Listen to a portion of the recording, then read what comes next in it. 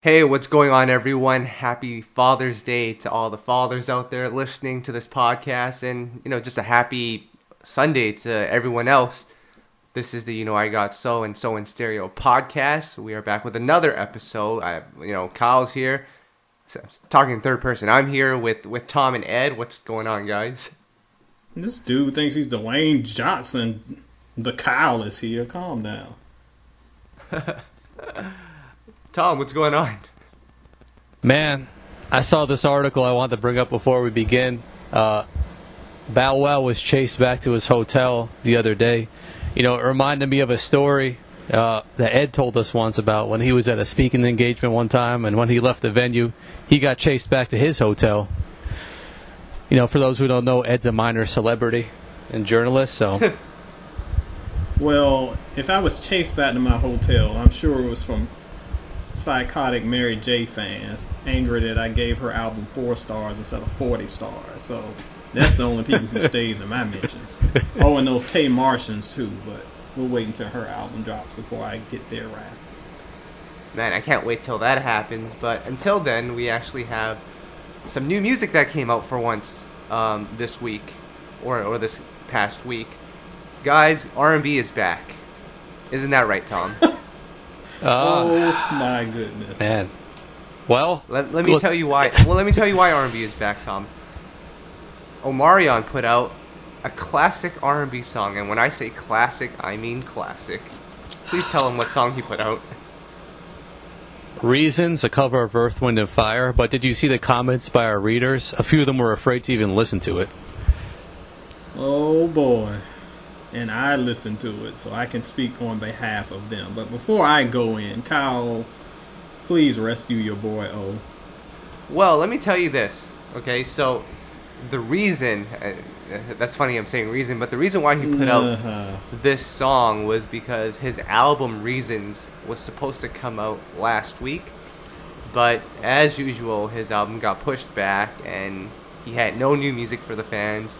So he decided, you know what, let me just grab this classic Earth, Wind, and Fire track, cover it, and just put it out. He also did a music video for it, which was kind of neat. And when Tom told me, he's like, yo, Omarion covered the Earth, Wind, and Fire song. I'm like, let me guess, he trapped it out, and it's all that, and it's everything that it's not supposed to be. And Tom's like, no, he just straight up covered the song. So I was like, okay, cool, that sounds kind of dope. But then I was like, wait, it's Omarion, and he's not exactly prime-time vocalist. So I'm like, I don't want to listen to this. And I listened to it, and yeah. Ed? Oh, player, listen. I will say that when I first heard the song, or heard of the song, I was kind of like you were. I was like, please, please, please don't trap out one of the greatest songs ever recorded. We cannot do this. Like, R&B cannot have this. This will not stand on my watch. But he sang it just straight. And while it was better than I thought it was going to be, it was still Omarion singing Earth, Wind, and Fire. And this brother is no Maurice White, player. That falsetto was drier than Tom's chicken. Oh my God. Don't bring my chicken into this. And your chicken is fine. Omarion is not. I mean, and on one hand, I applaud him for, we talk all the time on this podcast about younger artists doing their best to keep the classic foundation of R&B alive. And that is what I think he was trying to do here. But you gotta have the skills to back it up, player. I need vocals, not hopefuls on this thing. It sounds like your little cousin just singing karaoke. Like they're playing Reasons at the cookout, and your cousin just starts singing along with the. It's just that. It is not a professional release. It ain't good. Well, I actually didn't mind it. I didn't expect greatness, but here's the thing. To me, it's just confusing because, first of all, Ed, he's not really the younger generation. He's over 30 now. But I know what you mean. But the thing is, it's like confusing to his fans, isn't he? He's putting out turn-up songs. His last single was reggae themed or whatever it was, and now it's like I'm going to start singing a classic R&B song. Do his fans even want to hear that from him? I bet they don't. I bet half of them haven't even heard of the song. Exactly. It's just weird You know what, to me. though? I didn't even know Omarion had a falsetto. I started thinking back. I'm like, I've never heard Omarion sing like this before. Because in all of his solo And stuff... you see why. It's always that one tone that he has, and he tried to go out of his comfort zone this time and didn't really work out too well. But I'm with you, Ed. I actually am happy that he embraced the legends before him, and he tried something. I'm sure he just did it for fun, but it was kind of cool to see that there's still artists out here who know what came before them, and even if it didn't successfully work out in terms of his cover, you got to give him some props for trying. No, and I do that. And I will say there were times where he slipped in his normal Omarion tone, and he didn't sound bad singing that. But it was when he hit the falsetto is when he started trying to mimic the original song, and there's no way. When you mimic the same vocals from the original recording, and I've talked about this 1,000 times, and nobody listens to me. But when you mimic it, all you do is remind people of what the original song sound like. And there's no way that you can measure up. Nobody can measure up to the greatness of that song. If he had kept his own tone, maybe it would have worked a little bit better. But if you coming off like a bootleg Maurice White, it's going to sound cheap. Speaking of legends, another legend put out a new single early last week with B. Slade, and that is Shaka Khan. Ed, you love Shaka Khan, don't you? I do, and I haven't heard this song yet. You mentioned it to me right before the podcast, and it slipped my mind, and I forgot to go back and look. So I'm very interested in hearing how this one turned out. Well, the song actually has a really positive message in the video. She even tapped to fans to cover it, and she's going to include their stories in the video, I guess. It's pretty cool. It touches on some social issues, so it was cool to see her do that. Yep, and then shout out to Shaka, still doing the thing. Legendary artist, and from one legendary artist to another, my boy Mario put out his 11th first single for his new project, which is now titled Cosmos 17. Man, the guy announces he's going to put out a project, puts out a single, scraps it, and rinse and repeat like 30 times in a row. And this new song is called Pain is the New Pleasure. And let me just tell you, it's like Mario that I've never heard before. I don't even know if it's an R&B song. I don't even know what it is. I don't either. Now, this song I did hear, and here's the problem with this song. The message is actually, I see where he was going with the message. He tried to kind of weave kind of a little bit of social commentary in there, but he did it like kind of subtly, so it wasn't like hitting you over the head and being preachy. That part was good.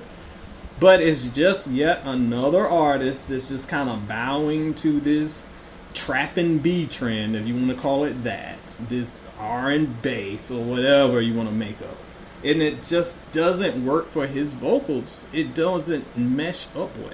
Like, this is a guy we know can sing and know can belt out. And it seems like he's actually holding back just so he can do this rappy stuff over the beat. It's just unnecessary. What was interesting to me is when I saw the title, I was like, this guy must be suicidal or something. Pain is the new pleasure? That doesn't sound good. I was like, someone go check on Mario. Jeez. Well, Tom, his mom just passed away not too long ago, so... I mean, I didn't know that. I just saw the title, and I just assumed the worst, but I'm glad he's okay, I guess. Yeah. Well, yeah, the song talks about a lot of not only his pain, but some stuff that's going on nationwide. And again, it's a good concept. It is, again, the delivery that's jacked up. And I don't understand why artists... Look, a Bryson Tiller, when your vocals are on E, okay, I can see you trying to do this stuff, but when we have artists who can actually sing, why do you have to do this? You don't have to do this. You are at the pinnacle. Like, let loose. Don't hold back. You know what, though? This song didn't really come off to me as like a trappy type of song. It kind of came off as like an alternative. I want to say even like what Miguel tried to do on his last album. I mean, I think some of Miguel's stuff in terms of quality was way better than this, but I wasn't too opposed of the sound that he was going for. I think it was just the execution. It didn't really work for me. Right, that's what I'm saying. It's more, and again, it's not a trap song per se, but his delivery of his vocals, like the way he delivers the verses, those sound like the arrangements that a Bryson Tiller or whoever would quote unquote sing, and that's what bothered me more than anything. So Mario's new EP or new album, I'm not sure what he's gonna do with this. Cosmos 17 is set to come out in the fall, but knowing that it's Mario, it might not come out. But Cosmo if it is to 17. come out, it will probably be in 2017, which is I think what the 17 represents in the title. But it could be Cosmo 18 if it gets pushed back. Yes, the original title was Cosmo 11, and is out. Oh, jeez. Now we're talking about all this trap stuff and people having great vocals, and it's time to bring them back up. The R&B general Tank is back with his new song, When We, and then I think he says the F word after that, but Tank is back with his new single, with a new album to follow later this year, Savage, which seems to be like the most popular word It's on called the internet Savage? these days. I didn't see that. Yeah, it's called Savage. Oh, okay.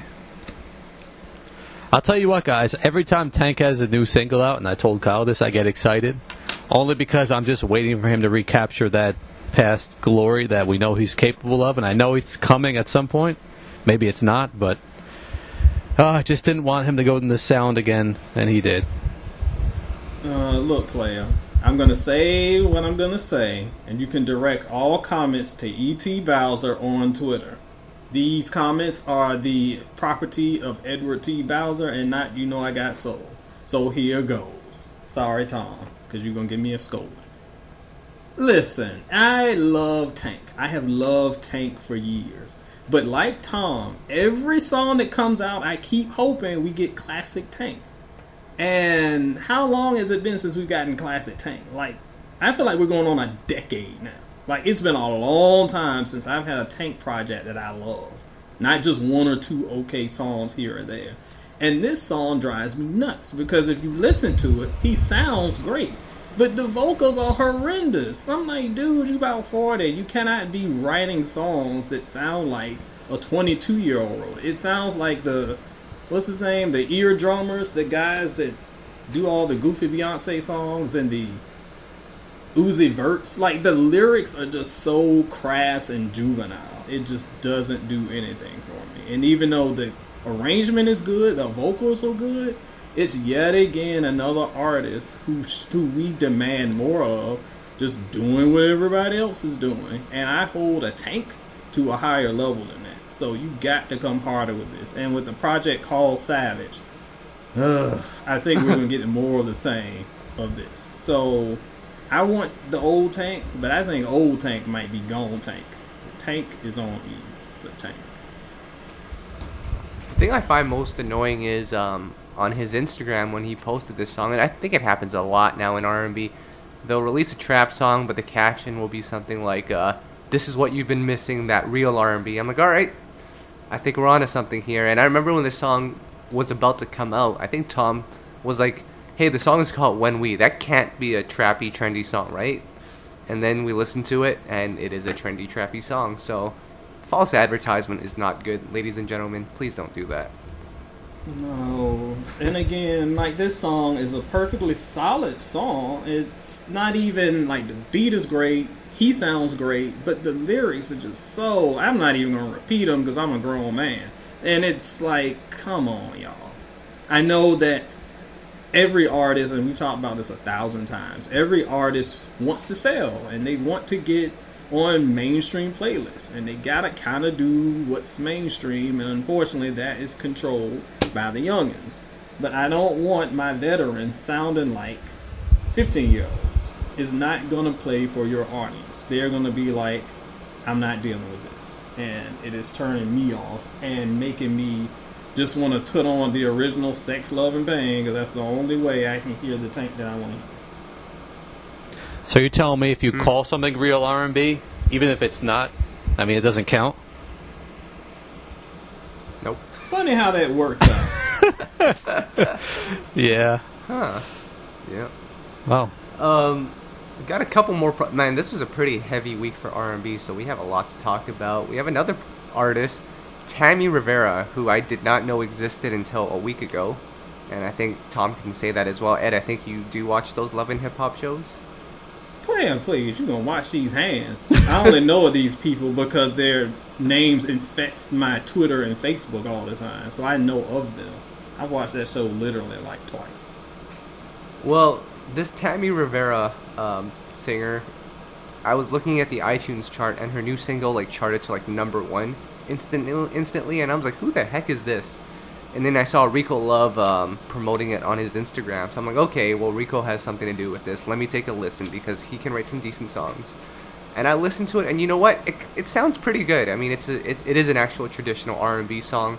Kind of reminds me of Monica in a way, but it was a pretty good listen. Did you guys get a chance to listen to it?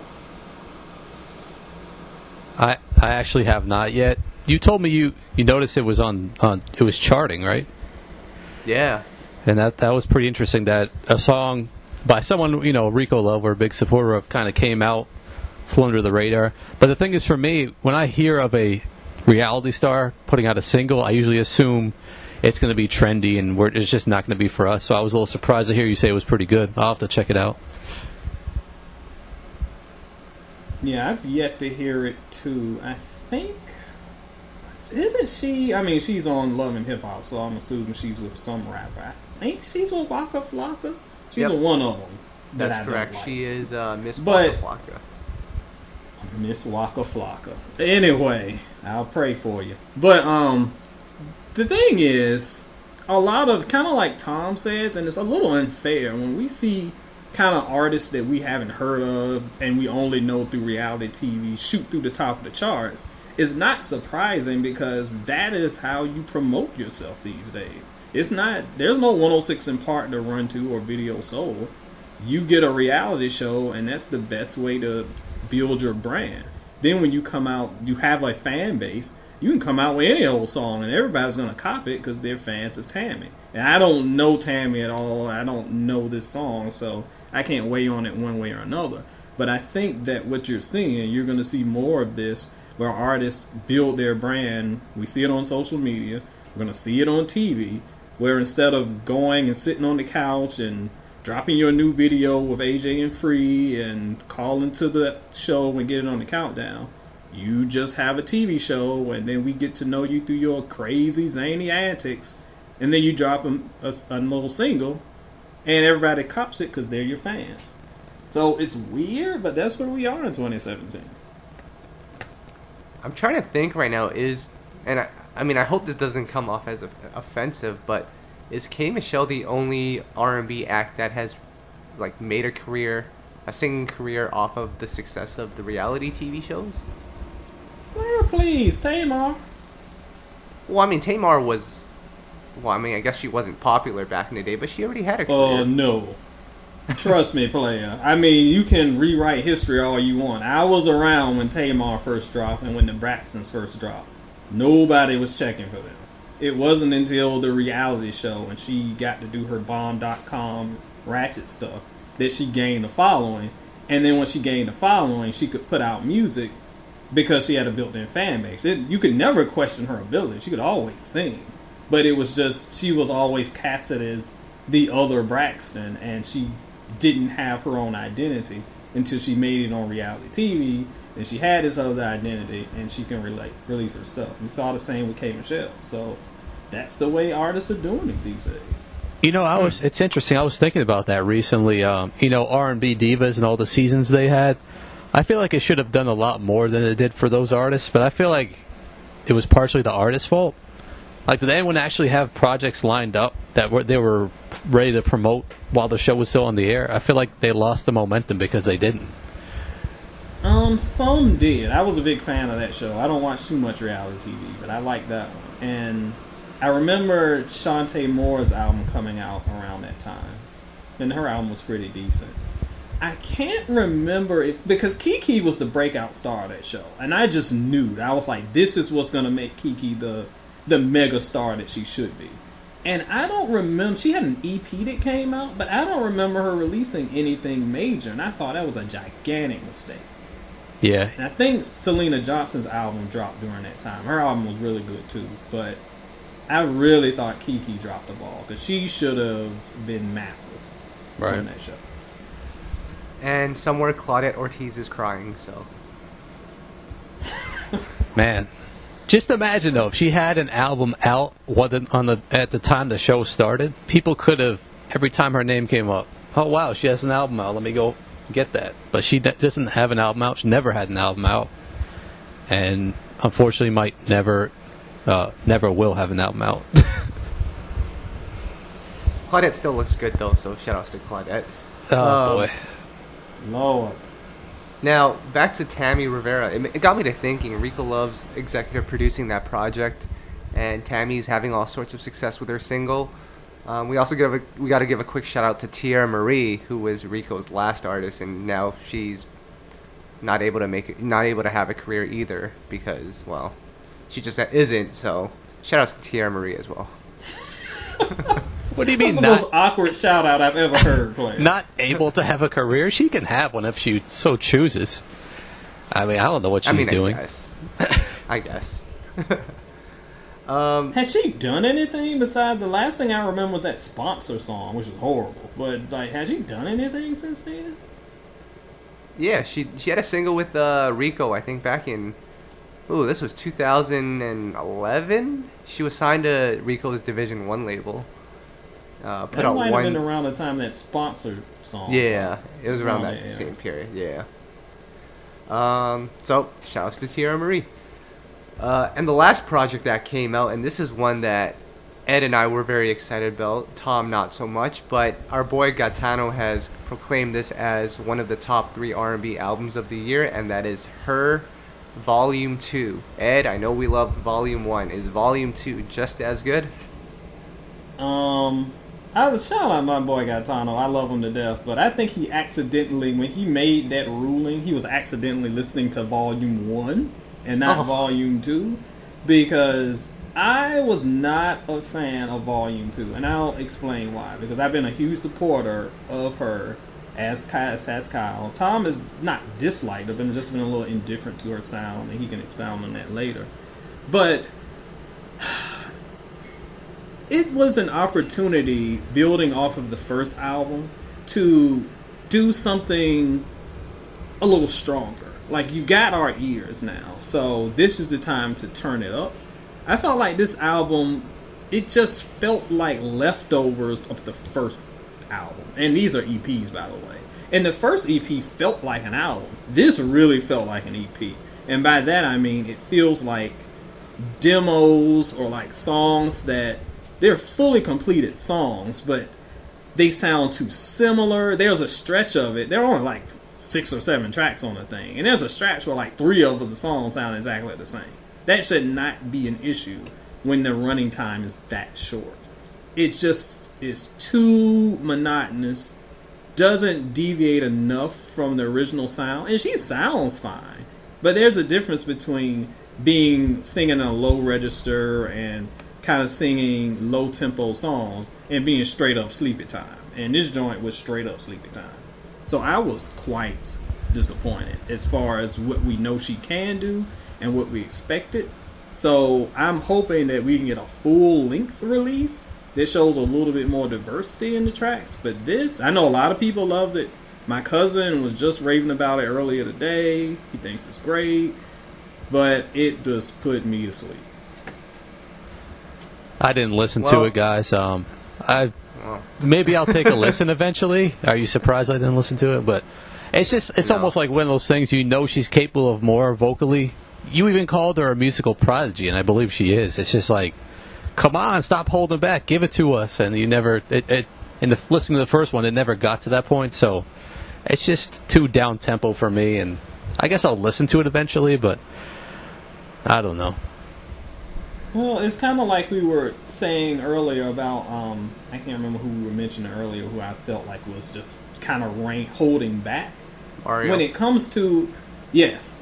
And I don't want everybody little mowing it and like hitting the high notes every other second on the track and just like blowing it away. There has to be kind of, if you want a project that's going to be kind of a little bit more mellow, that's cool. But the first album kind of not only had mellow sounding songs, but the beats were different. The way her inflections, they kind of were flowed in and out. And even though, so you had kind of a mellow release overall, the song sounded distinctly different. This, it just sounds like monotone almost, because she's singing in the same register. It's the same kind of sparsely produced production all the way through. It just runs together. And she is capable more of that, because we just heard it like last year. We know she can do better than this. This just felt like old songs that weren't good enough for the first release. And that's why I was disappointed. Yeah, I'm kind of with you on this one, which is kind of surprising because as I was going into this project, I expected big things for it. And, I mean, it had some good songs on it. I don't want people to take away this podcast thinking this EP was trash. But oh, no. I mean, obviously when I listened to the first project and then I listened to the second one, I knew there was no way she could top the first one.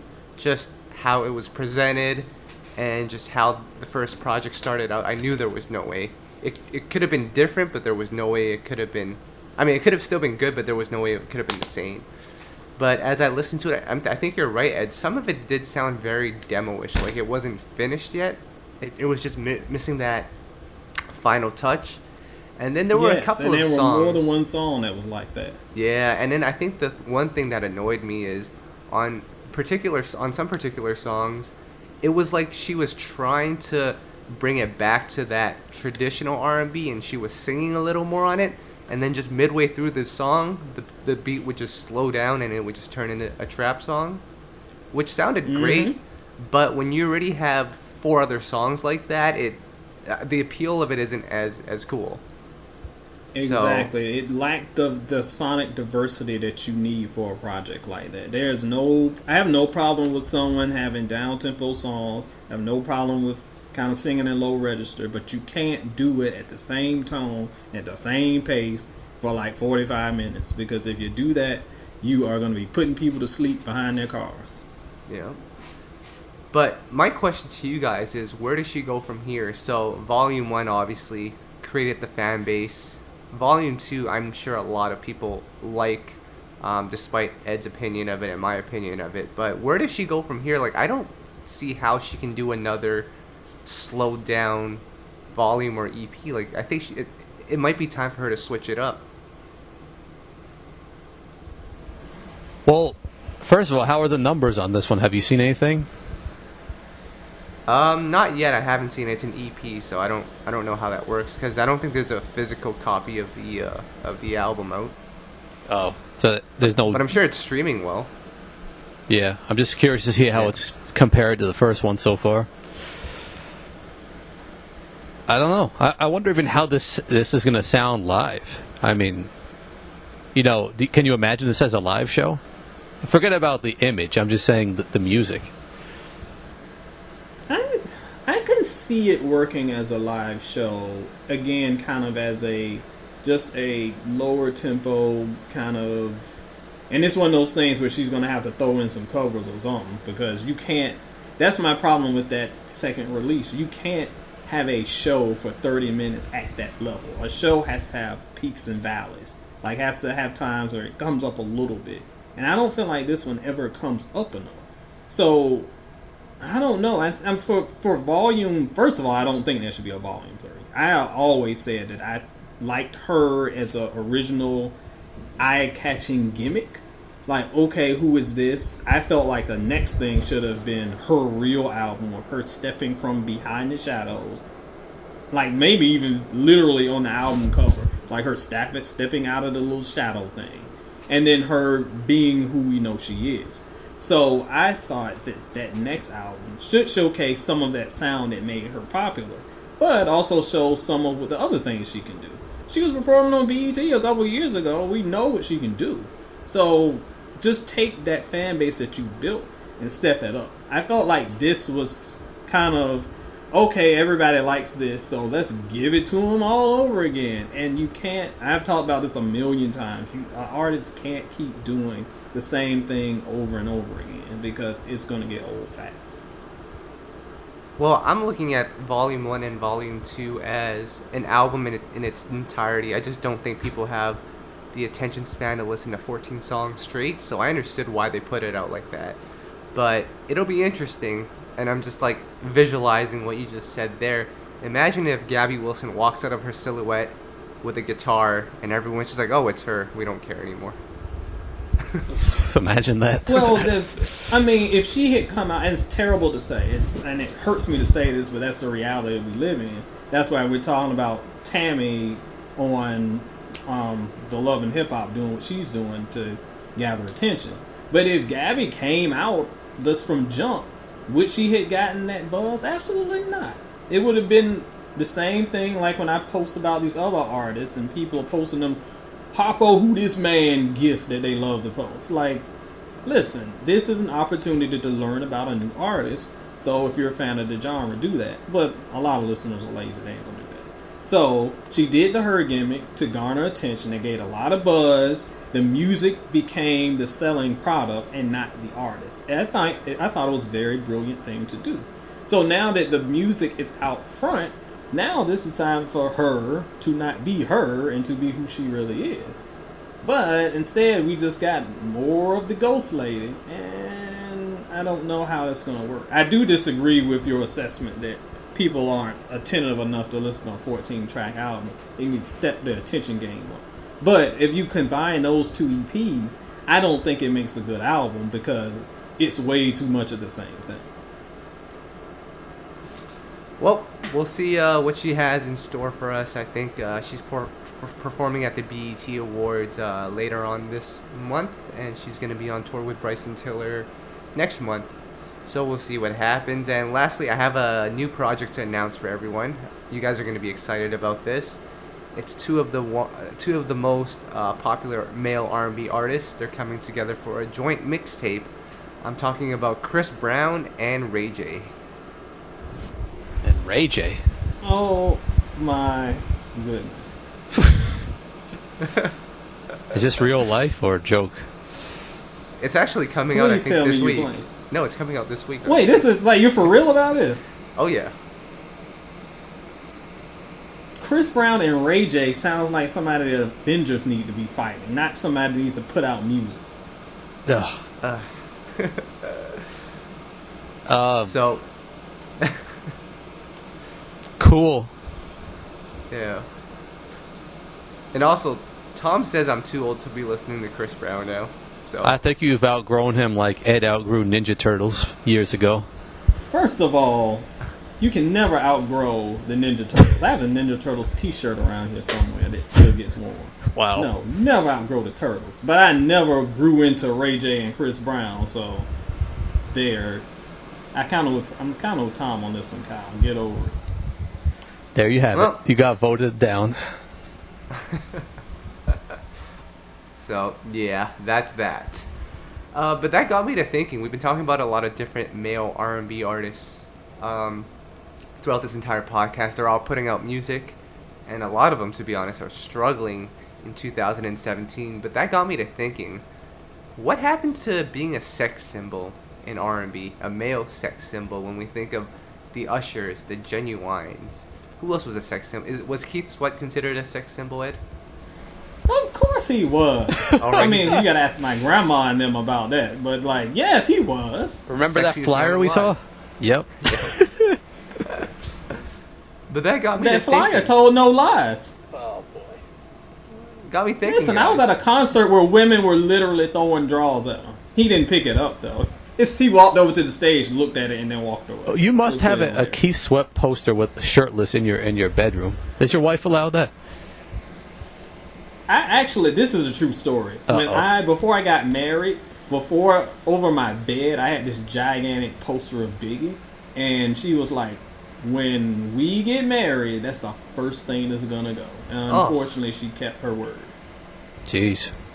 I had to put it in my office because she was like, "I'm not going to sleep with this man looking over me every night." No, that is Biggie. But no, I don't have a shirtless picture of Keith. Well, but I mean, to Kyle's point, like, I think sex symbols exist. They just exist in a different way. Every generation's sex symbol is different. You had Keith in the 80s. You had Usher in the 90s. Well, actually, Usher was more 2000. Genuine maybe more in the 90s.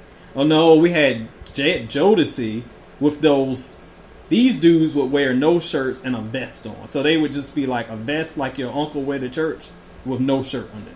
So you had them, then you had the Ushers and Genuines, and now we've got Cousin Chris and Ray J, Team STD. That's what we got for sex symbols. So sex symbols are unfortunately an evolving creature, and what's sexy now compared to if you ask the kids in my youth group, it's skinny little boys with a whole bunch of tats with weird colored hair. So that's what I was gonna say though, Ed. Like, you're mentioning Chris Brown and Ray J, but I don't even consider them to be part of this generation. Like Trey, when you look at what he's doing on stage and you compare it to some of the newer guys like a Bryson Tiller or a Weeknd, it's just like it's two different things. Like, I'm looking at these male R&B artists today. They just walk onto the stage with a hoodie, with some jeans, all tatted up. And I think that kind of goes against the description of what R&B is, which is all about love. Here you have some thugged out people, and they're not talking about love anymore, and I think that's really hurting the genre. Oh, that's long been a issue with the genre. Just listen to this Tank song that made me want to fight. Of all people, and again, about when we say love, I don't mean that you have to be being sappy or anything like that. You can talk about sex, but you don't have to do it so crudely. And that's what I have issue with when we got 40, 45-year-old artists doing that stuff. It just comes off as cheap. But you're right, the love is gone, player. Like, it's gone. And unfortunately, music now, R&B, quote-unquote, on mainstream stations, isn't even about love. It's more about, girl, you did me wrong, so forget you. Or, girl, your man ain't doing you right, so you stupid for staying with him, so get with me. Those are pretty much the two themes of the songs. You can thank Drake for that, because he was the one that spearheaded that movement. That's what I've been saying just about the past few podcasts. Let's stop calling it even R&B and putting it in the same category as Charlie Wilson, guys. Come on. You're not going to let that one down, are you, Tom?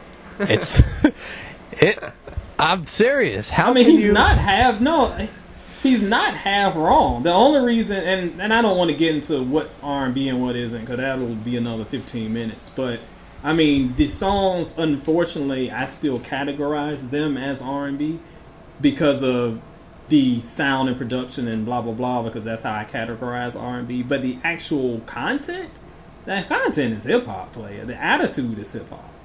And it's hard to categorize that next to Charlie Wilson, who is still doing it like he used to do it. And music evolves, so I'm not mad at that evolution, but it's hard to put it in the same category. I do, but I understand why people don't.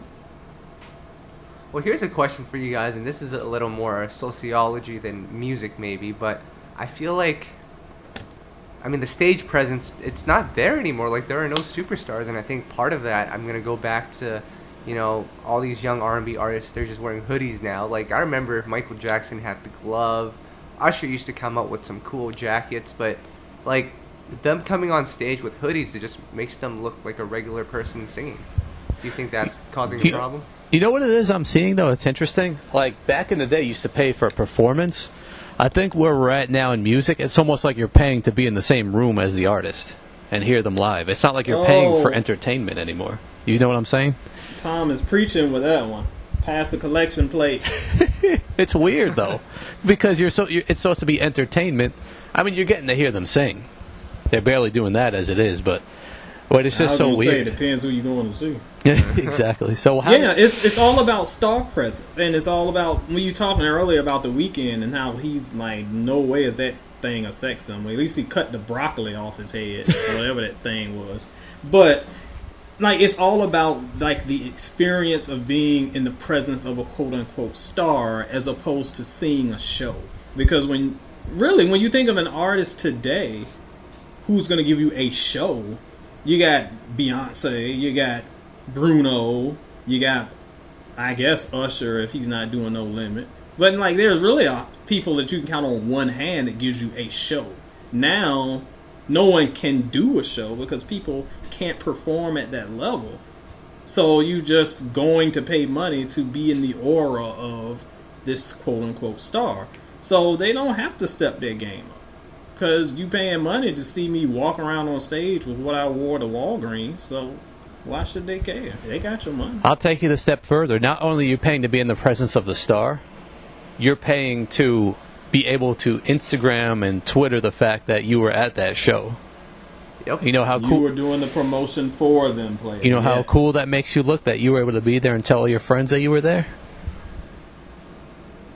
And I Just think saying. we kind of adapted. I think we kind of adapted that from all that was going on in the EDM world, with like the Calvin Harris and who's another one. I don't even know their names, but I Don't think mention him, please. come on, the guy's putting out some heat right now. No, But- not him. The and you other can't- one, Who is the other one? David. David Guetta. Oh yes, Jesus. the guy that single-handedly killed R&B, brought Neo and Usher to like the lowest points in their career. Shout out to Oh my David Guetta. gosh. I don't blame him. I blame them. They know better. But whatever. You know what though, Ed? I was talking to Tom about this yesterday. We didn't have it so bad when we were in the glow stick and fist pumping era. At least they were still singing. Now we just have people trapping left and right. Oh, you had it pretty bad, player. No, we did. Don't let today's terrible situation remind you how terrible it was back then. And don't forget about T-Pain. He's the one that I want to say has the heart of R&B in his back pocket. Blame that guy. But don't get me started on your boy T-Pain, because then y'all going to be on my feed. He can actually sing. I know he can sing. That makes him even worse. Hilarious. Now, just a quick note. I read this on a forum, so I can't confirm whether this is true or not, but we've got some news on the new Justin Timberlake project. Apparently it's going to be like a blues soul album. I don't actually know. It's like a bluesy pop jazz album. That's what they're calling it. Has a Motown influence on it. Nothing straight up country, but a couple of country songs on there. Apparently a duet with Beyonce. And you guys will be excited to know he turned down a future feature. If this is true, I'll applaud him for that last part. Looking forward to hearing it, I guess. I mean, we'll see. I mean, he's one of the artists that is able to make the music that he likes. So, and you can tell. So we'll definitely be looking forward to that one. And I think that pretty much wraps up this week's R&B stuff. Unless Seven Streeter's album gets pushed back again, which I hope it doesn't. Listen, pushing it back on her birthday is just like the worst thing ever. Just let the girl album drop and get it over with, please. Yep. Same with Tinashe. I'm tired of hearing about her in the news and all the bad stuff that goes with her. So just let her drop her second album as well. That's been in the works for like 2 years now. But once Seven's album... we don't have enough time for me to go off on Tinashe. But I will say this real quick, and I'm going to leave it alone because I know Tom doesn't want us to touch it. But I'm going to say this really quick. Before you go on Twitter retweeting and sharing and slandering people for the fun of it, I am begging y'all to actually go back and read what the artist said. Because I saw all this Tinashe slander, and because I do this for real, I'm a real journalist, I went and read the article to see what she actually said, and it was not at all what everybody was slandering her about. So what happened was someone took it out of context, Twitter went crazy, and spent the whole day picking on poor Tinashe when she didn't even say... Well, she said what they said, but in a different context. So before you get riled up by Twitter, I'm begging you to go do some research and stop listening to what MJB Fan 847 said. All misspelled. What fun is reading about the situation before actually commenting on it? That's no fun. It's better to just form a judgment before even knowing what the hell is going on. Yep. I guess. Actually, Tom. I promise you I'm the only person with common sense on Twitter. I am the only person. Tom, that reminds me. I was on Instagram earlier, and I haven't seen the movie yet, and neither has Ed, so we can't confirm it. But apparently in the Tupac movie, he's using an iPhone 7. If anyone has seen the Tupac movie yet, please go into the comments of this post or tweet at us, because I want to know if this is true, because this is too hilarious to be false. Please tell me. So, I want to get into our Hall of Fame discussion now. Last week we had a pretty controversial discussion about Chris Brown, who I still think should be in the Hall of Fame, but you guys said no. Also, Tamia was not inducted into the Hall of Fame either, so we just got a bunch of Hall of Fame nominees, but no inductions. But we've got 2 more for you guys. And Tom, you know what I just realized? We can't call everyone a Hall of Fame nominee, because once we get into like the Rihannas of the world, they're R&B nominees as well. Wait a second. They aren't nominated, so they can't be a nominee. Who's nominating those? Guys, when we're into episode like 67, we're gonna be running short on R&B artists. We're gonna have to, but until then, I agree. When we're nominating Horace Brown and Rihanna, but until Horace then, Brown. I think we've got a couple left in us that we can talk about. As usual, fan nomination, and then a nomination from us. This time, Ed's gonna be nominating someone, but I want to start off with a fan nomination. This comes from one of our readers who's been asking about this for like a month now, and we're finally getting to it. We're going to be nominating Kelis. Came into the music industry with the Neptunes, with the crazy hair, the screaming songs, and she's pretty much evolved now into sort of like a fashion icon. Influences people in that realm. Actually just put out like a cooking book, from what I understand, a couple of years ago. So Kelis still doing her thing. One of by far the most underrated R&B artists as well. So Kelis, Hall of Fame or no? Is this serious, or is this like a joke? You tell me. You just called a child a joke? I mean, I don't. We didn't even let Monica in. We didn't let Tamia in. We didn't let Faith Evans in, and they want to know if Kelis is getting in? I mean, come on. Sorry. I should give us your reasons why before. Tell us why. Well, she should not be in. First of all, didn't Kelis change the R&B scene with her debut album? It was game changing. I don't know if I go that far, but again, I'm gonna let Tom go before I go. Well, I mean, I don't think she has. Her first album I like a lot, but I don't think she has any classic albums per se, in my opinion. I mean, she's got some good songs. I'm a big Kelis fan, but I mean, we're talking about Hall of Fame legends. I don't consider her a legend by any means. And plus, she's put her music career on the back burner. I mean, I've never even seen her do a show in all the years I've been covering R&B here in New York. So, yeah, she's a good artist. I like her. She's unique, but come on. This is the Hall of Fame. Ed? No, boy. To echo what Tom says, yes, I am a big Kelis fan. And I think Kaleidoscope is one of those albums, her debut album, is one of those albums that went unappreciated. But I wouldn't quite say that it was a game changer. It helped. I think it might have been a game changer for the Neptunes, if I can say that, because it showed that they're and they had, of course, produced R&B well before this album, but it showed that they could do their quirky, bouncy little beats and still be incorporated into R&B and still sound fresh and new. So I think it was a great launching pad for them.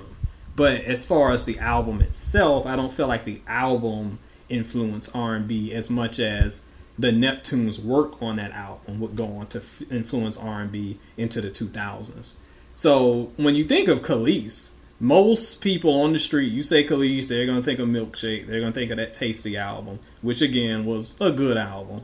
But she just has not only has she not had, outside of a couple singles, any long-term impact on the genre, like Tom said, she's been a little too elusive. And I'm one of these people that I'm very much for quality, not quantity.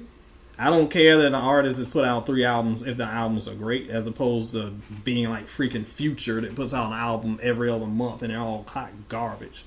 But there's just not enough there, I feel like, to even weigh for an R&B Hall of Fame nomination, because outside of the Tasty album and the Kaleidoscope album, it's pretty weak. She's a solid artist, but when you look at the game changers that we already have in there, it's just not even close. Not in the league. So that's a no for me. It's a no for me as well. But Ed, you did something really cool, and I don't think you even realized it. But you were describing Khalees's music, and you said "fresh and new," and that's actually one of her songs, "Young, Fresh and New." Oh yeah, it is one of her songs. Yes, look at me, killing it even when I'm asleep at the wheel. So that was pretty cool. Interesting point here, though. She only has one certified album, which was her Tasty album, went gold. All the other albums aren't certified at all. No, I'm not surprised. I always felt like her music was more of like for a cult following than actually breaking into the mainstream. Besides when Milkshake broke through, so maybe that's what had to do with it. Yeah, she's one of those artists, especially in the 90s, that you remember caught out there and those songs being big. But as far as impact on the chart, not really. Like, it didn't blow up like you thought it did. But, again, I love her. I think she's a great artist, but not in the conversation of the heavyweights we've been discussing. But to our friend who recommended her, I will say I am a fan of Kaleidoscope, Wonderland, Khalees Was Here, and Tasty, believe it or not. I like all those albums, at least some of the songs. So, I mean, I could see why someone would be a big fan, just not Hall of Fame material, unfortunately. Yeah. I love Tasty and Kaleidoscope. Both were great. I like how no one. I like how no one mentioned the Flesh Tone album. I don't even remember the Flesh Tone album. The last one I remember was Food. When was Flesh Tone? It was like dance music, right? It was it was like the EDM. Oh, that's probably why it didn't cross my radar. And just like that, I just realized David Guetta produced on that one as well. So there you go. The cancer strikes again. Yeah.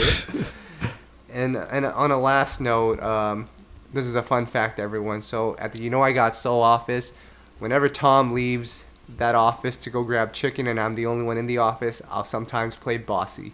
So oh, you probably sing it and act out the video too, knowing you. Jeez. All right, so that is a definite no for Khalees. We love her though. Shout outs to Khalees, and we're on to you, Ed. Who are you nominating this time? Let me guess, or just kidding. Now, players, listen. You are not going to make it. We're 50 minutes in. You might not see 60. So, I don't think we've done this artist yet. So, correct the player if I'm wrong. You know, the age stuff. At my age, the memory starts to go. So, step in if we haven't. But, I turned over to my giant wall of CDs because, yes, I still collect those. And one stood out, and I could not believe that we haven't discussed this yet. My nomination is Boyz II Men. Woo! We haven't done that one yet? Now, no, we haven't. I don't think we have. And it's crazy because their catalog is insane. They, in my opinion, are the premier artists of the 90s. Their debut was like almost diamond. You've got Two, their second album, which caught my eye. One of the greatest, maybe the greatest R&B album of the 90s. That one went diamond. Then you had some of their kind of like underrated albums. Evolution was very good that people seem to forget. And their fourth album wasn't bad either. Now, if we get into recent releases, things get really suspect because, that Collide album. We can just skip over that. But from front to back, when you talk about one of the most influential artists of all time, some of the greatest vocals of all time, greatest vocalists, some of the classic songs that have come out of that era, artists who defined an era, you don't get any bigger or better than Boyz II Men. To me, they are first ballot, surefire Hall of Famers. So, somebody disagreement with me so they can catch all these hands. Well, does the fact that their catalog over the past, how long has it been? Over 10 years, 15 years, maybe even. They've done some. They did some cover albums and stuff, and they've had their album recently that came out. You mentioned it, Collide, but realistically, they only had one. Was it Full Circle in 2002, and then that was that was it for. No, they had some other originals. I'm sorry, but have any of them really been that good? Like, has that tarnished them at all? The fact that they haven't had any classics past, say, the early '90s or mid '90s? I mean, that's a fair question. I don't think it hurts them because when you have an album like 2 on your resume, an album like that monumental, I think that that's enough. Now, there is, you don't want somebody who just kind of one-hit wonders it, and they clearly did not.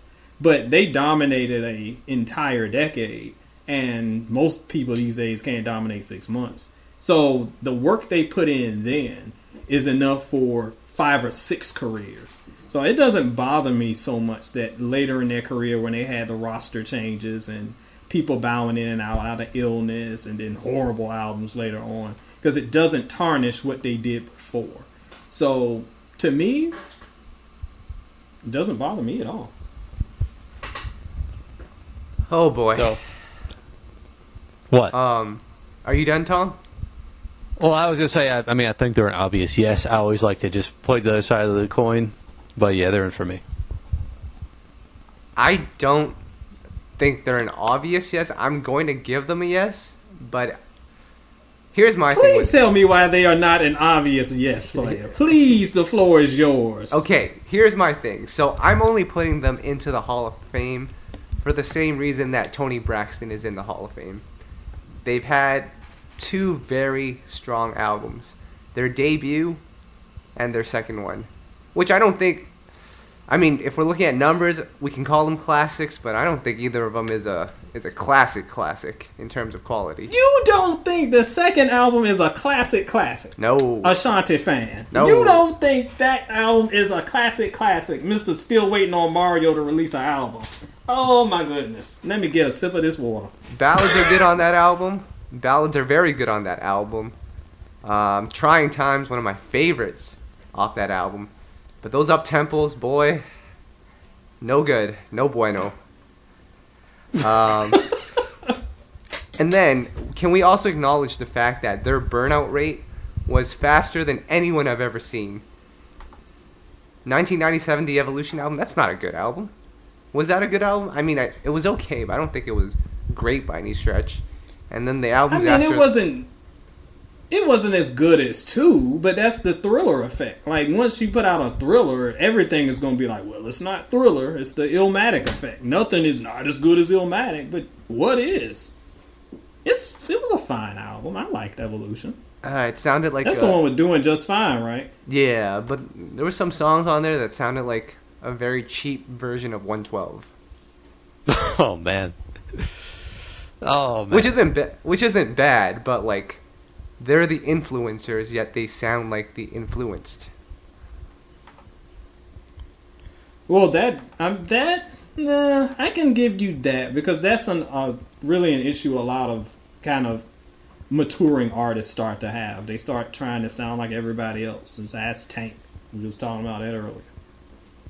And then from what I remember on that Evolution album, wasn't like the first half ballads, which is what everyone listened to, and then once you got to the second half of it where the up-tempos happened, you just like didn't bother to listen to it anymore?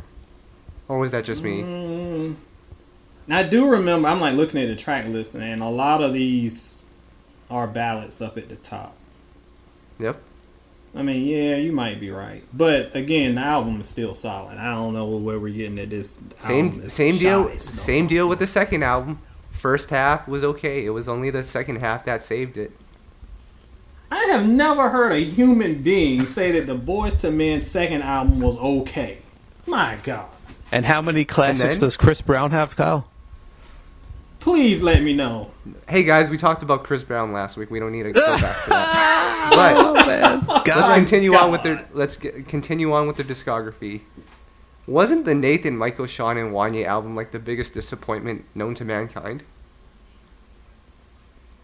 No, it wasn't. It wasn't great, but again, it wasn't horrid. We didn't start getting to the bad albums. See, I got to pull up their discography because we didn't start getting to the bad albums till more recently. Okay.